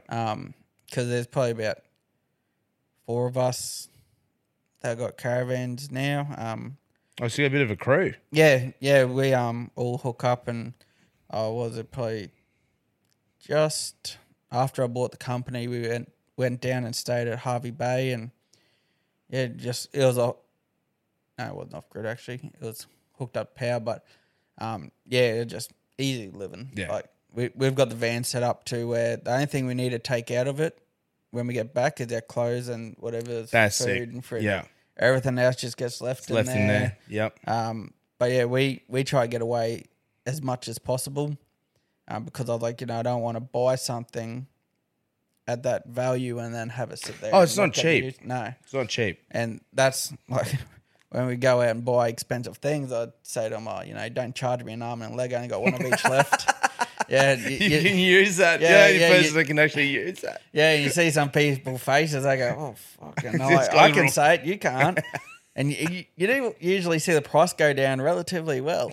Yeah, that's right. Like they'll go, "Oh, I have to go talk to the boss," and they go talk to the boss, and the boss will come back and they go, "Oh yeah, we can do it for this price." And you're like, "Yeah, rightio," because I dropped a line about that line when we bought our caravan. Yeah, and and then we tried doing a sale to a company in town here, but didn't work. Bit arrogant. Yeah, fair enough. Yeah. So we ended up contacting the down south deal and said, told him our experience up here. And he's like, look, I'll do it for this price. I'll get set up, 12 months rego, all this for this price. And the price, I was like, oh yeah, wow. Right, yeah. And I was like, oh, look, I just need to talk to the wife, And they're like, yeah, too easy. So I end up talking to her, and she's like, it's a lot of money outlay. I was like, yeah, well, if we, get 5 to 10 uses a year out of it, I was like, it's money well spent. Bloody oath. And she's like, oh, yeah, rightio. So I end up pulling the trigger on it and getting it. And Brisbane made all made up here, honour the deal. Oh, nice. Yep. And then he kind of wrote us off when we were younger. Oh, because we were younger. Yeah. And all that type of stuff. So we couldn't afford it in a way. And I was just like, oh, fucking yeah, rightio, whatever. Yeah. So, like I said, we talked to Brisbane. Brisbane's like, yep, this is what we're going to go. Yep. And I went, righto, sweet, righto. So, and then when we got to the Rocky bloke, he was opening the car door for us. Sir, ma'am, all this type of stuff. And yeah, I was just like, oh, mate, I've already made my mind on you. You're not worth it. Yeah. But then back when we were down Gold Coast, we were driving along and we had this car saying, wind your window down. And I was like, oh, fuck, what do we do here? So I went the window down. He's like, oh, are you going to tighten up the road here? And I was like, oh, no, we're heading up to Sunshine Coast. He's like, oh, follow me. And I was like, oh, yeah, fucking this feels a bit weird. Going. Yeah. So I followed him and he ended up pulling up in the Titan Caravan yard. And he's like, oh, your number plate's on the piss. I'd like to fix it up. And I was like, fuck, you pull me over for that? Yeah, rightio. And then we were telling him where we're from. And he's like, oh, I do remember you because, I done the deal. Must have been yourself on the phone. I was like, oh, yeah, true sweet. Shit. That's awesome. And he's like, oh, how have you found the van? I was like, oh, been great. I was like, we had these other couple little issues we tried getting resolved in Rocky, but mate didn't want to know about it. He's like, rightio. Got his fellow to come and repair a couple trims, replace. They checked the bearings and all that stuff in the van. And I was like, all this over a number plate on the piss. Wow. And threw in all like awning extensions and all extra shit for the van. And I was like, fucking, all this for just a number plate on the piss. And I was like, that type of stuff, I'll buy another one off them. Yeah, of course, just purely because of the hospitality, mate. And that's the way, exactly it. And he genuinely wanted to make sure that you had a good experience with their product. And all the extras is like cost price, everything. And I was just like, if I kept my perspective of the company from Old Mate and Rocky here, I would never have, went through them. But then that one all over a number plate on the piss, I was like, fuck, I'll happily go back to them and buy again. What champion. And that's the little things that you want in a business is, they see that and go, oh, well, that it's our name on the side of that van. Oh, of course, mate, 100%. And to be honest, I didn't even notice number plate was on the piss. I was like, oh, fuck righto. Yeah. No, I noticed that, mate. No, he fixed everything up, and I was like, that's cool. Oh, sweet. Over the last 12 months, done a bit of traveling, have you? Or probably been a bit hard, mate, with purchasing the business. And we've gone away once since purchasing the business. Yeah, it makes sense. Yeah. We'd already planned going away. Yeah. And then we're like, oh, mother-in-law's like, oh, it's fine, you just can go and do that. And I was like, oh, rightio. So we end up going away for the week and all that, and it was good. Yeah. But yeah, friggin' my prosthetic leg I have to send over to Germany to get serviced. I was going to ask that because it's quite a intricate device, mate. Yes. I must say, like it's pretty gnarly, like something like you'd see out of the Terminator. Yeah, it's RoboCop. Yeah, yeah. No, it's pretty crazy in what it does and all that. Because like I was saying, it has to go over to Germany to get serviced. So they send one from Germany over here. Wow. And every time we've been near Brisbane, we get a phone call to say, oh, it's back, or oh, it's in. Yeah. Because the year before we were over at Fraser and we just got on the barge and I get a phone call. Your leg's back. Oh. And we're like, fuck, we're 3/4 of the way to Brisbane. Fuck it, we'll duck down. So we ducked down, grabbed it, and on the way back, there was a freaking hailstorm coming. Oh. So we're trying to find any of the motels on the highway if they had undercover park, and nowhere did. So we ended up back in Harvey Bay that night. So we got no further forward than where we were because we got off the barge at Harvey Bay. So I was like, fuck, right. But we got undercover park and all that, so we got no damage out of that. But then going back to when we went down to Harvey Bay and stayed, one day we're there, I get a phone call. Your leg's back. So like, oh, fuck, we'll make a day trip, run down, grab the leg, come back. And I was like, it always seems when we're very close to Brisbane, but not at Brisbane, they call you and go, oh, it's in. You're like, oh, shit. The most inconvenient time that could ever be. And it's like you kind of have to take that trip down there that day because you're like, if you go back up to Rocky, then you have to fly down and fly back, and it just ends up costing too much friggin' money. Oh, it makes perfect sense, mate, yeah. The flights, because like I get last minute appointment, not really last minute, but they'll say, oh, yeah, we've got an appointment reserved for you at this time. You're like, oh, shit, that's in 2 weeks. Look at the flights, and they're freaking expensive. And premium. Yeah, and you're like, oh, shit, rightio. And that's like, I know it's a safety thing with airports and all that, but like, they pat me down like a drug dealer and, feel everything, which I'm like, yeah. And I know the procedure, and I'm like, oh, yeah, bang. Like, oh, you've done this a few times? I'm like, yeah, a few. And they do the swab test, and like, yeah, mate, you're all good to go. So I'm like, yep, sweet, rightio. Then they get you on the plane first, and then they say, oh, in case of emergency, we just ask you to wait till everyone gets off. I'm like, fuck off. Fucking Jesus I'm Christ. pushing people over. I'm out of there. I'll be fucking first out. Yeah, I was like, don't discriminate me because I'm crippled, mate. I'll push. I fucking walked on you. Yeah, I'll push a granny over. I'm done. I'm getting the fuck out. I ain't waiting for the plane to crash before I get out or whatever. Yeah, fucking know. Oh. Yeah, that's it. I was like, it's pretty funny how fast someone gets when, the life's on the line. Yeah. But yeah, and then you say, oh, you had to exit row, and I was like, yeah, nah, I ain't waiting. That's fair enough. Bloody oath. No, and so I could imagine like the prosthetic itself, that wouldn't be cheap. That would be very expensive, mate. Yeah. But that's without including the surgery. But I can imagine that prosthetic thing that would be. What was it? It was crazy. 180.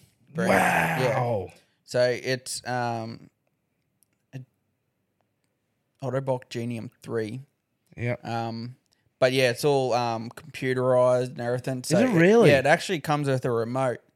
True. And the newer legs, it's an app on the phone, but this one, it gives you a little remote and you can go into settings and all that type of shit. And it's like basic mode, which is your walking everyday type of stuff. Then it's extended standing where it actually locks the knee and doesn't let the knee bend. Yeah, right. Yeah, okay. There's a few settings I haven't thought about using, but there's cross-country skiing, inline skating, table tennis, cycling. I learnt cycling. I was at my physio and they had me on a cycle bike and I didn't know, but when you get off that bike, you got to change it into basic because there's no lock in the knee. And I friggin' half folded. I was like, oh, what the hell? So I was like, fuck, right, what the go here? And then I was like, oh, shit, yeah, change it back to basic mode so there's a bit of tension in the knee. But yeah, no, I was like, oh, it scared the shit out of me that time. Wow, I didn't know. yeah, fucking hell. Well, that's it. I was saying, if I had running settings, I'd be running friggin' circles because I couldn't keep up to it. Doing lappies. Yeah, circles, circle work. And that's what I said. I was like, hope I never get put in a situation where I have to run fast and I don't think and I just run in a circle. Yeah. Like, shit, I was like, I fucking look like you're freaking doing boot scooting boogie or something. It'd be like, like you see those fake teeth and just like... Yeah. But and then the other thing with it is you got to also make sure you got it locked on properly. Okay. Which I haven't done it before, but I've felt it come a bit loose. And I was like, shit. Because the leg, it just... Oh, shit. They're just a couple bolt holes that hold it on. Yeah, sure. And if they're not tightened down properly, you can get yourself in predicament. So it's actually the joint that you've got in that's fused to the bone. Yeah, it's actually bolted in. That when you connect it, you clamp it down with bolts. I bolt the leg on, but at all times when I take the leg off, they're just a socket type of thing that hangs out my leg about that far, and I just slide it over and lock it on. And fair enough. We had another guest on, Jason Mitchell from the Pirates Danish Bay. Yeah, I know Jason. He's a hard ass on his leg. Fuck me. From the way he was explaining it to me, he goes hard ham on it. He gets every cent he's ever put into it back, and then some. Yeah, But yeah, no. I mean, I suppose you can't put a price on the fact that you can walk. That's it. And with him is he's no different to what he was before. Yep. He's still as cut as a snake. And rough. He actually, I think I'm actually got him back on the podcast this week. He's actually come back on, believe it or not. He's yeah. Catching up for some more yarns. Yeah, I'm sure he's got some more crazy ones. Yeah, so and probably every story you've heard about him is true too. Yeah, I've heard that too. There's a couple I've been meaning to ask him. Yeah. So mate, with coming into Christmas time now, where this is what we're staring down the barrel of. You've got your work, you got your company there that you've taken purchase of. What's your plans over Christmas, mate? You just gonna relax, take the time off over the Chrissy break, or do you just plan on going away? What are you just doing? We want to take the van out. We haven't really decided where to take it. We're going to shut the business down from the 24th to the 6th or 8th, one of the two, whatever the following Monday They call it the blur period. Yeah, so we're just, the boys have deserved it, and, as much as I'd like to... if people need a windscreen, it's just one of those things. Like it's just, mate, everything shuts down over that period. There's not much you can do. No, and to be honest with you, people would just be getting pissed all the time, mate. I wouldn't be worried about it. So, that's why they call it the blur period. Yeah, so we're just going to take the time, just take it as it comes. Good on you, mate. We'll probably take the van out. We're just not too sure where or what. Yeah. Because everywhere's usually friggin' booked out. Yeah. We like to kind of go to some places where you don't have to worry about the neighbour next to you or whatever. You just do your own thing. No, that's a good way to do it too. Yeah, shit, yeah. It was cool, man. When we used to about 10 years ago. It's a little bit different now. People they get a bit more tight. The caravan parks a little bit more reserved these days. Back in the day, mate, it was fantastic. You knew who you'd be parking next to every year. It was going to be the same crew of people. Mm-hmm. In the end, come New Year's time, mate, they used to run their own karaoke part at the back in the public area at the back there. Yeah. You get all the people with vans, go down there, get on the piss, sing songs, carry on. It was fantastic vibes, mate. Absolutely loved it. Nowadays, it's everyone's sort of moving on. The restricted to themselves. A bit more restricted. So with us, we got certain people. Wouldn't say certain people, but we go camping with friends and that. Yeah. And we find the best sites. And then when you get given, this is your site, we'll go and mark on that. Which ones are the better ones for next time you come there? That's a good idea. Yeah, that's a great idea. Because then, because there's we stay at Cool Waters, Yes. and our friends have children, so we're like, oh, there's a campsite straight across. Now, if we get that corner spot, that's ideal because we can still sit at camp and watch kids, and all that type of stuff, and we don't have to walk so far. You can go, you can go up and play on the playground or whatever with the kids, and you feel a lot more comfortable sitting there because, caravan parks, as much as they're a very family-orientated place, you don't know who's there. That's exactly right, mate. 100%. You still don't know. No, that's exactly it. And so, we're very cautious with that. Oh, of course you have to be, mate. 100%. We do the same thing too. Yeah. It was cool back in the day too. Like the kids would run more freely through the caravan. They could ride and skate and, but they're like everything, mate. They're sort of clamping down all that sort of stuff. They still keep a little bit of it. But, nothing like it used to be. Nah, that's it. And unfortunately, that's just evolving things. Yeah. It's just one of them things you either keep up with or get left behind in a way. But it's not. I enjoy it. Thing that it's a personal thing, but kids that they're blunt to the point, like, oh my God, he's missing arm and leg, and you see the parents like, oh, shut up, no, mum, look, and they're like, oh, shut up, and I just, I was like, oh, eat all your vegetables, but it's funny enough because I don't eat any vegetables. Nah. What's your diet like? Shit, seafood and eat it. Fucking, because they say, when you have brain injury, it can alter your taste buds and all that type of stuff. But do you reckon it did? Nah. Yeah, not to me. Or did it get better? No, it didn't get better. You get better? I've been a fussy kid since I was born. Oh, you've always been a fussy eater. Okay, yeah. All the time. Like, I've had people try hide, and they'll know, if they listen to this, they'll know who they are, hide mushrooms in food. And I know, and I'll taste, I'm like, there's fucking mushrooms in this, and they're like, no, they're like, nah, and then I just feel crook straight away. Really? I can't handle it. But they go, oh, it's in your head. I'm like, oh, it's in my taste buds actually. Like, I can taste the fucking thing. Yeah, like you can disguise it in all the sauce you want, but I can still taste it. I know the texture, and I just never liked it. Yeah, and I used to say I was allergic to it just so people wouldn't fucking give it to me. Yeah, but then they've hidden in food, and I just, it's in there. You know it. You can fucking feel it. Yeah, and that's what the hard thing was being in hospital too, was because they only have certain foods to feed you, and you're just like, oh. Then the other thing I wanted to ask you is about phantom pains. I mean, you constantly hear about it from. Well, I constantly hear about amputees having that, and you're the first dual amputee that I've ever spoken to. Do you what is that experience like, mate? Do you have those phantom pains and that sort of stuff? What's the process like with that? I have it severe. Yeah, like even right now, my pointer finger feels like it's being cut into. Really? Yeah. Okay. I have it severe in the arm. Yeah. Like it's fucking next level. You can see why some people take other actions. Yeah, sure.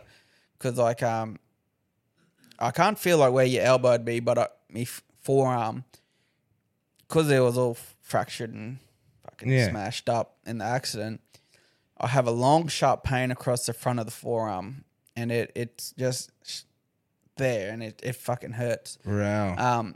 And like I said, my pointer finger feels like it's being cut into. Yeah. Side of me pinky feels like it's being cut into, but then also it feels like my hand's bent up like that and in a bucket of sand. Yeah, okay. And like I can visually see it opening, but as soon as I take my mind off it, it goes back to how it was. Yeah, sure. And it's like that all the time. I've been on multiple things for it. I was on it's called a lignocane drip. They run it through IV, and it's down in pain management in Brisbane. And what they do is they pump it into your body as fast as possible. Like they have a doctor with you because you almost black out. Wow. They pump it into your body as fast as possible, and the reason for it is your nerve endings can roll up into little callous tumours. Yeah. Non-cancerous, but tumours. Tumours. They say when they go hard, that can cause nerve pain. So what they do is they pump it into your body at such a high speed as it attacks the ends and softens it. Ah, okay. I've had it, but I got no relief out of it. I've tried it's called mirror block therapy, which is, they put a mirror there and you move your hand and you look over there and your brain's thinking that that's your left hand moving and all that stuff. Yeah. But again, no relief. I got put on Lyrica, and it's I've heard some stories about it, and I was like, oh well, I don't have them side effects with it, but because it's amitriptyline, I think it's called. But anyway, yeah. And I started on 15 milligrams, but if I was warned beforehand about the seriousness of it, I probably would have weaned off it. Not weaned off it, but not allowed myself to progress on with so much of it. Yeah. Because I started at 15 milligrams, 15 or 75, but I ended up at 300. And then it's just severe. Yeah, like fucking, I'll take it. And the thing is, I've got my body set it. I take it at 8:30 in the morning, 8:30 at night, religiously, because if I take it either side of that, I'm in excruciating pain. Yeah, really. I ended up feeling that because I take endone when needed, but I ended up feeling I was getting dependent on it like pretty bad, and I was chomping it down faster than I probably should have. And I'm lucky I'm the type of person I can notice it before it turns into an issue. That's so smart. I just go, I'll wean off and I go, Because you no could more. easily get sucked into that. Easy, yeah. And I just like go, you'd have the excuse too. yeah, and it just, I was just like, now when I want one, I just take half of one just because I'm like, I don't need the full shot because I was starting to wake up drowsy and not wanting to get out of bed. But yeah, the nerve pain side. And then I was also on medical marijuana for it. Yeah. How'd you go with that? Yeah. I was taking it when I was working down the Salties, and because it was a little plunger needle, and you'd turn it upside down, pull it out, and you got banged, smack it down. And then one day there, I was like, oh, there's only a little bit left in the bottom of the bottle. I just fucking swig it. Fucking lot more in there than I thought. Fucking bomb me. Fucking, I was not good. And I was like, had one of the boys come in the office to get their paperwork for the day. And I said to him, oh, mate, I'm not fucking good. And he goes, oh, yep, and just walks out. I'm like, you fucker, I'm fucking not good here. So I end up getting me boss's attention. I'm like, I was like, look, I got to go home. I'm not fucking right. And he's like, oh, you're right. I'm like, nah, I just fucking don't feel good, eh? He's like, oh, you're right, go home. Didn't tell him what happened, but I just went home. Got home, and I fucking saw on the counter as the Raffers Dotty cookie. Fuck, man, that thing didn't stand a chance with me. It was gone. Fucking, and I just laid in bed. My eyes are fucking red as hell. I was like, righto, well, not doing that again. But again, that it got you stoned in a way, but never took the pain away. Yeah, it was always there. So I was like, unfortunately, if I get pulled over with it in my system, all that type of stuff, I was like, nah, I don't really need it. So I was like, oh, rightio, well, I've tried that too, but, I've nearly tried everything out there to really battle it. And I've tried other medications and like, oh, look, we got to wean you down off your Lyrica and, start gradually up in that dosage. I'm like, oh, well, if we're up in that dosage, is it going to end up back at where my Lyrica is? Like, it's not a win-win. And I've tried neuropathic stuff. Like, I go to a massage lady, Rocky Massage, Chrissy. Yeah. She does massage and, as much as you can't see what's going on, she like continues on like on the left side and, same movements what she does with me right side. Yep. And that does relieve me quite a bit. Yeah. But unfortunately, I've kind of accepted the fact that it is what it is. Like, of course, mate. Yeah. I don't want to be on Lyrica for the rest of my life because I've heard about the severe side effects people have had. Like, I've heard of a Sheila burning herself because she was having that bad of side effects on it or coming off it. But I was just like, I don't want to be dependent on it, which, it does make my life that little bit easier, but I don't want to be, needing to live off it. Yeah. But yeah. No, that's mate. That's. I mean, at least you're subconsciously aware of that stuff. That that's. we've had a good friend get hooked on a certain drug and wreck their life. Yeah. They've rebuilt. Yeah. And we're the most proudest of this person for rebuilding their life to as great as they've made it.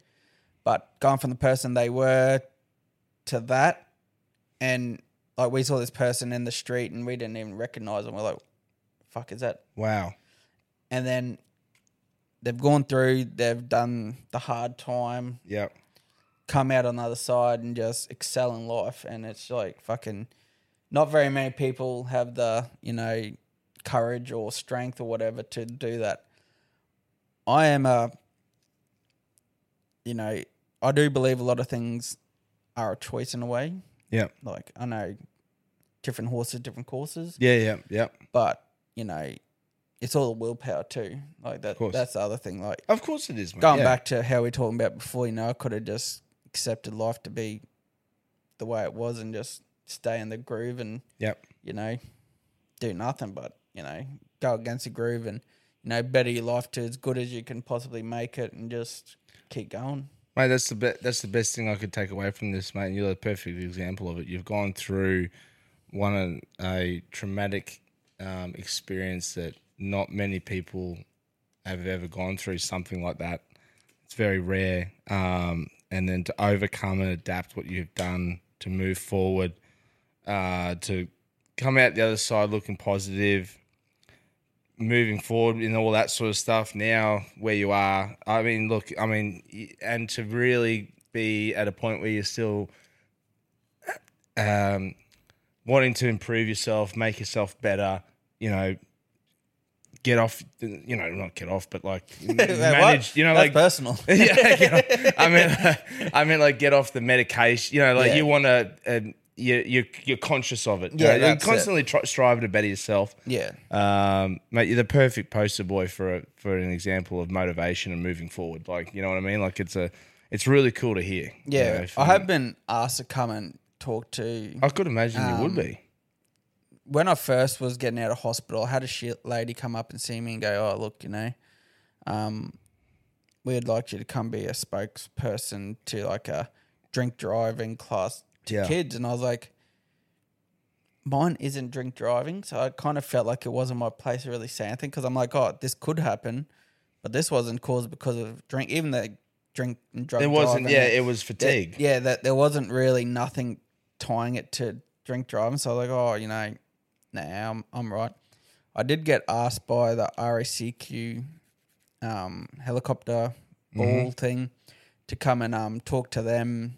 Well, be a spokesperson for the ball, but that's when like COVID kicked off. So that it ended up not going through. But you know, after I got out of hospital, I made a donation to the RACQ rescue helicopter. That's really cool, you mate. Because you know, I feel a lot of people should, because you never know when you're going to need it till you need it, and you know that type of service, and even the Royal Flying Doctors too. You don't know how valuable they are until you actually need it, because like the helicopter bringing me back to the base, and then the Royal Flying Doctor flying me to Brisbane, and then even the Royal Flying Doctor flying me back.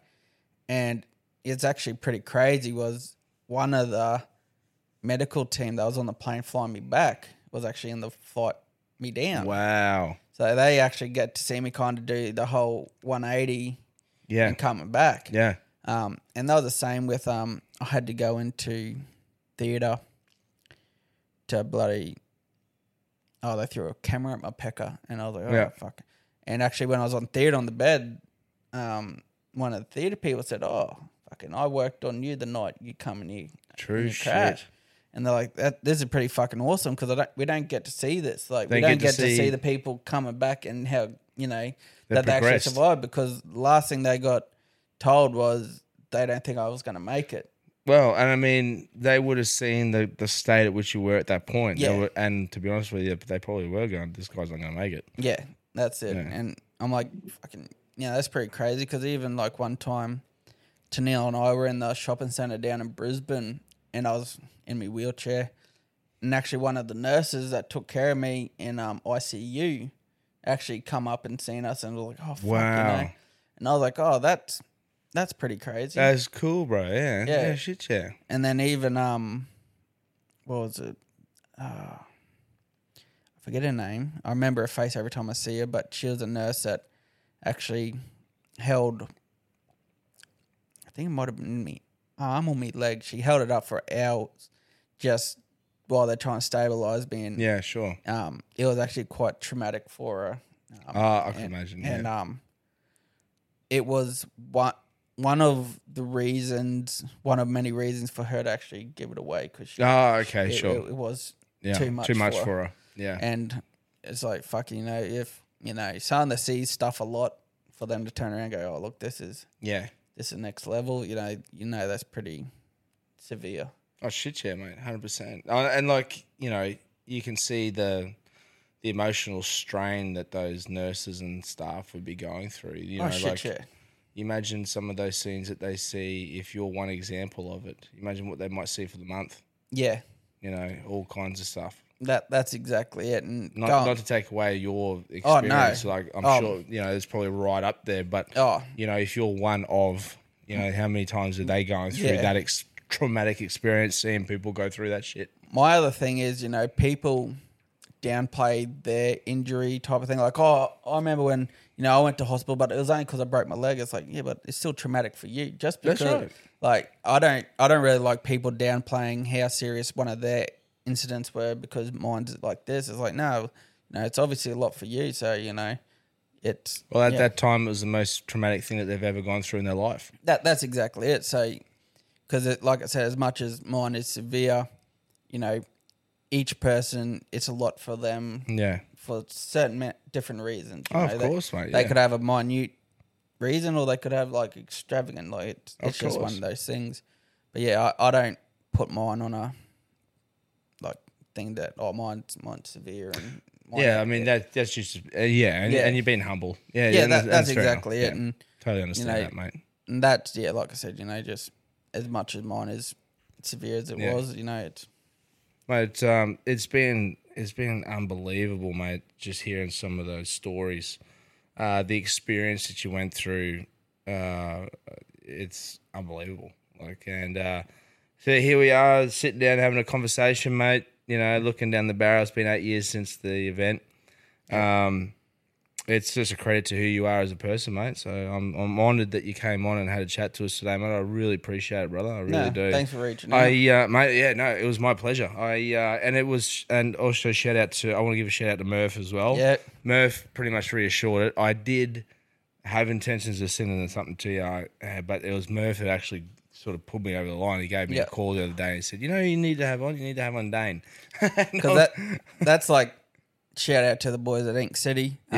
Which you've got a fair bit of it there. Yeah, it's been a very neuropathic thing for me. Is it really? Oh, that's cool, mate. It's given people, in my mindset, it's given people other reasons to look at me than for what I'm missing. Oh, that's a cool way to look at it. And that's it. And I've kind of gone extreme on the tattoos and all that type You're of covered. Stuff. Yeah, but like I said, I won't do me neck or me face or me hand or none of that type of stuff. But I've, knocked all this in the last friggin' 5-6 years. Yeah. And the other good thing there is their banter is a lot like my old workplace. And, I'm good mates with Murph and Diz and Grego and all that. And even, their partners and all that I get along with well there. And it's just a wholesome place to be at. And, other benefit is they do awesome tattoos. Shout out to Dizzy for the tattoos he's doing, mate. They're mad too. They look great. Yeah. And his missus too. She's got that carnation candles. Yes, Beck. Yep. Yeah, she Beck. has carnation candles. She's they smashing got that some. Oh, it looks great. That stuff, man. I actually next markets I do, I'm gonna go and get some of that stuff because my wife's right into candles. She loves that stuff. She gets all this into candles, and every time I look at her Instagram, I'm thinking, oh man, they look cool. Well, you could go into my wife's salon. Wife and her sister have Sister and Co. Sister and Co. Is it? Yep, they're stockists. Of the candles. Oh, cool. There. I'll go and get some of that. Yeah, no, they will for they sure. got that, but yeah, no, Beck, she's doing well with it. And that's awesome. It looks awesome. There's It's a little bit of like an ASMR experience where you're watching it, cutting it. That's it. You watch how it's done. You're like, oh shit, that's actually kind of cool to watch. Get you half keen to start doing candles yourself. Yeah, I know. That's awesome. No, mate, they obviously got a good bunch of crew out there, mate. Murph's hit me up to go and do a bit of training there. I've got a fight night coming up in April. Yeah. And he said to come do a bit of boxing there. So the boys are into that sort of stuff as well. They got a cool crew over there at Ring City, mate. Yeah, no, they're all awesome. I can see why you'd want to just hang out there. Yeah. Well, I get along with Murph's old boy too. Every time I get there, stuck there for about 15, 20 minutes talking to him. And then even like when his brother Paul pops in, I get along well with him too. Yeah, he's a legend. Yeah. Yeah, no, bloody just, like I said, I could talk shit with the best of them. So yeah. And my some of the shit comes out of my mouth. Some people go, "What the fuck?" Like that. That's fucking crazy. But I'm just freaking raw, like just. But it is therapeutic the way that you just being there. Yeah, it's good for the soul. Well, that's it, and some people look at me when I'll tell Grego shut the fuck up and feel like he just a customer and he's talking to him like that, but. Greg and I, we have a love-hate relationship. We take the piss out of each other every chance we get. I remember I first met him back in the days at the skate park when he used to ride BMX. Right, yeah, back in the day, years ago. That's a long time ago now. Yeah. But, no, they're all good boys there, mate. Legends. But, mate, I wanted to give you, so every guest that comes on, we give them a nameplate. Oh, right. So you get your own nameplate, mate. Same nameplate that would go on a coffin. Oh. So that you've been on the Dead Ass podcast. So I get ready for it. Well, that's one. You can. I'm not trying to preempt anything for anyone, but you can just say, you can at least when the day comes that we do all inevitably have our own funeral. You can say, look, mate, I've already got my own. So, I've come prepared. So that's it. There, it's got your name on there, mate, and then engraven a bit of old English. Awesome. Thank you very much. Just to say that you've been a guest on the Dead Ass podcast, mate. So awesome. Thank you very much, mate. I appreciate it. It's been an absolute honour to have you on, mate, and share your experience, share the journey that you've been on too, mate. Yeah. Unreal. So it's never ending. No, and I can imagine it'll be one of those scenarios that will never end either, mate. It'll be constantly adapting and overcoming. Always something happening. Yeah, brother. Mate, thank you very much. Take care, my friend. And thanks to all the listeners who've been tuning in, and we'll catch you on the next one. Awesome. Cheers. Thank you. Thanks, brother. See you, mate. See you, mate. Even when we're on a budget, we still deserve nice things. Quince is a place to scoop up stunning high-end goods for 50 to 80% less than similar brands. They have buttery soft cashmere sweaters starting at $50, luxurious Italian leather bags, and so much more. Plus, Quince only works with factories that use safe, ethical, and responsible manufacturing. Get the high-end goods you'll love without the high price tag with Quince. Go to quince.com/style for free shipping and 365-day returns. Want to get a chiseled look in the jawline? Sculpt and shape your jawline with added volume from Juvederm Volux XC. Juvederm Volux XC is an injectable gel specifically designed to be robust enough to improve moderate to severe loss of jawline definition. And it is the first and only hyaluronic acid filler approved for the jawline. Add volume to your jawline for a chiseled look with Juvederm Volux XC. For important safety information and to find a licensed specialist, visit Juvederm.com. That's Juvederm.com. Not for people with severe allergic reactions, allergies to lidocaine, or the proteins used in Juvederm. Common side effects include injection site redness, swelling, pain, tenderness, firmness, lumps, bumps, bruising, discoloration, or itching. There's a risk of unintentional injection into a blood vessel, which can cause vision abnormalities, blindness, stroke, temporary scabs, or scarring. Talk to a licensed specialist to find out if it's right for you. Visit Juvederm.com. That's Juvederm.com. Hey, it's Paige DeSorbo from Giggly Squad. High quality fashion without the price tag. Say hello to Quince. I'm snagging high-end essentials like cozy cashmere sweaters, sleek leather jackets, fine jewelry, and so much more. With Quince being 50 to 80% less than similar brands. And they partner with factories that prioritize safe, ethical, and responsible manufacturing. I love that. Luxury quality within reach. Go to quince.com/style to get free shipping and 365-day returns on your next order. Quince.com/style.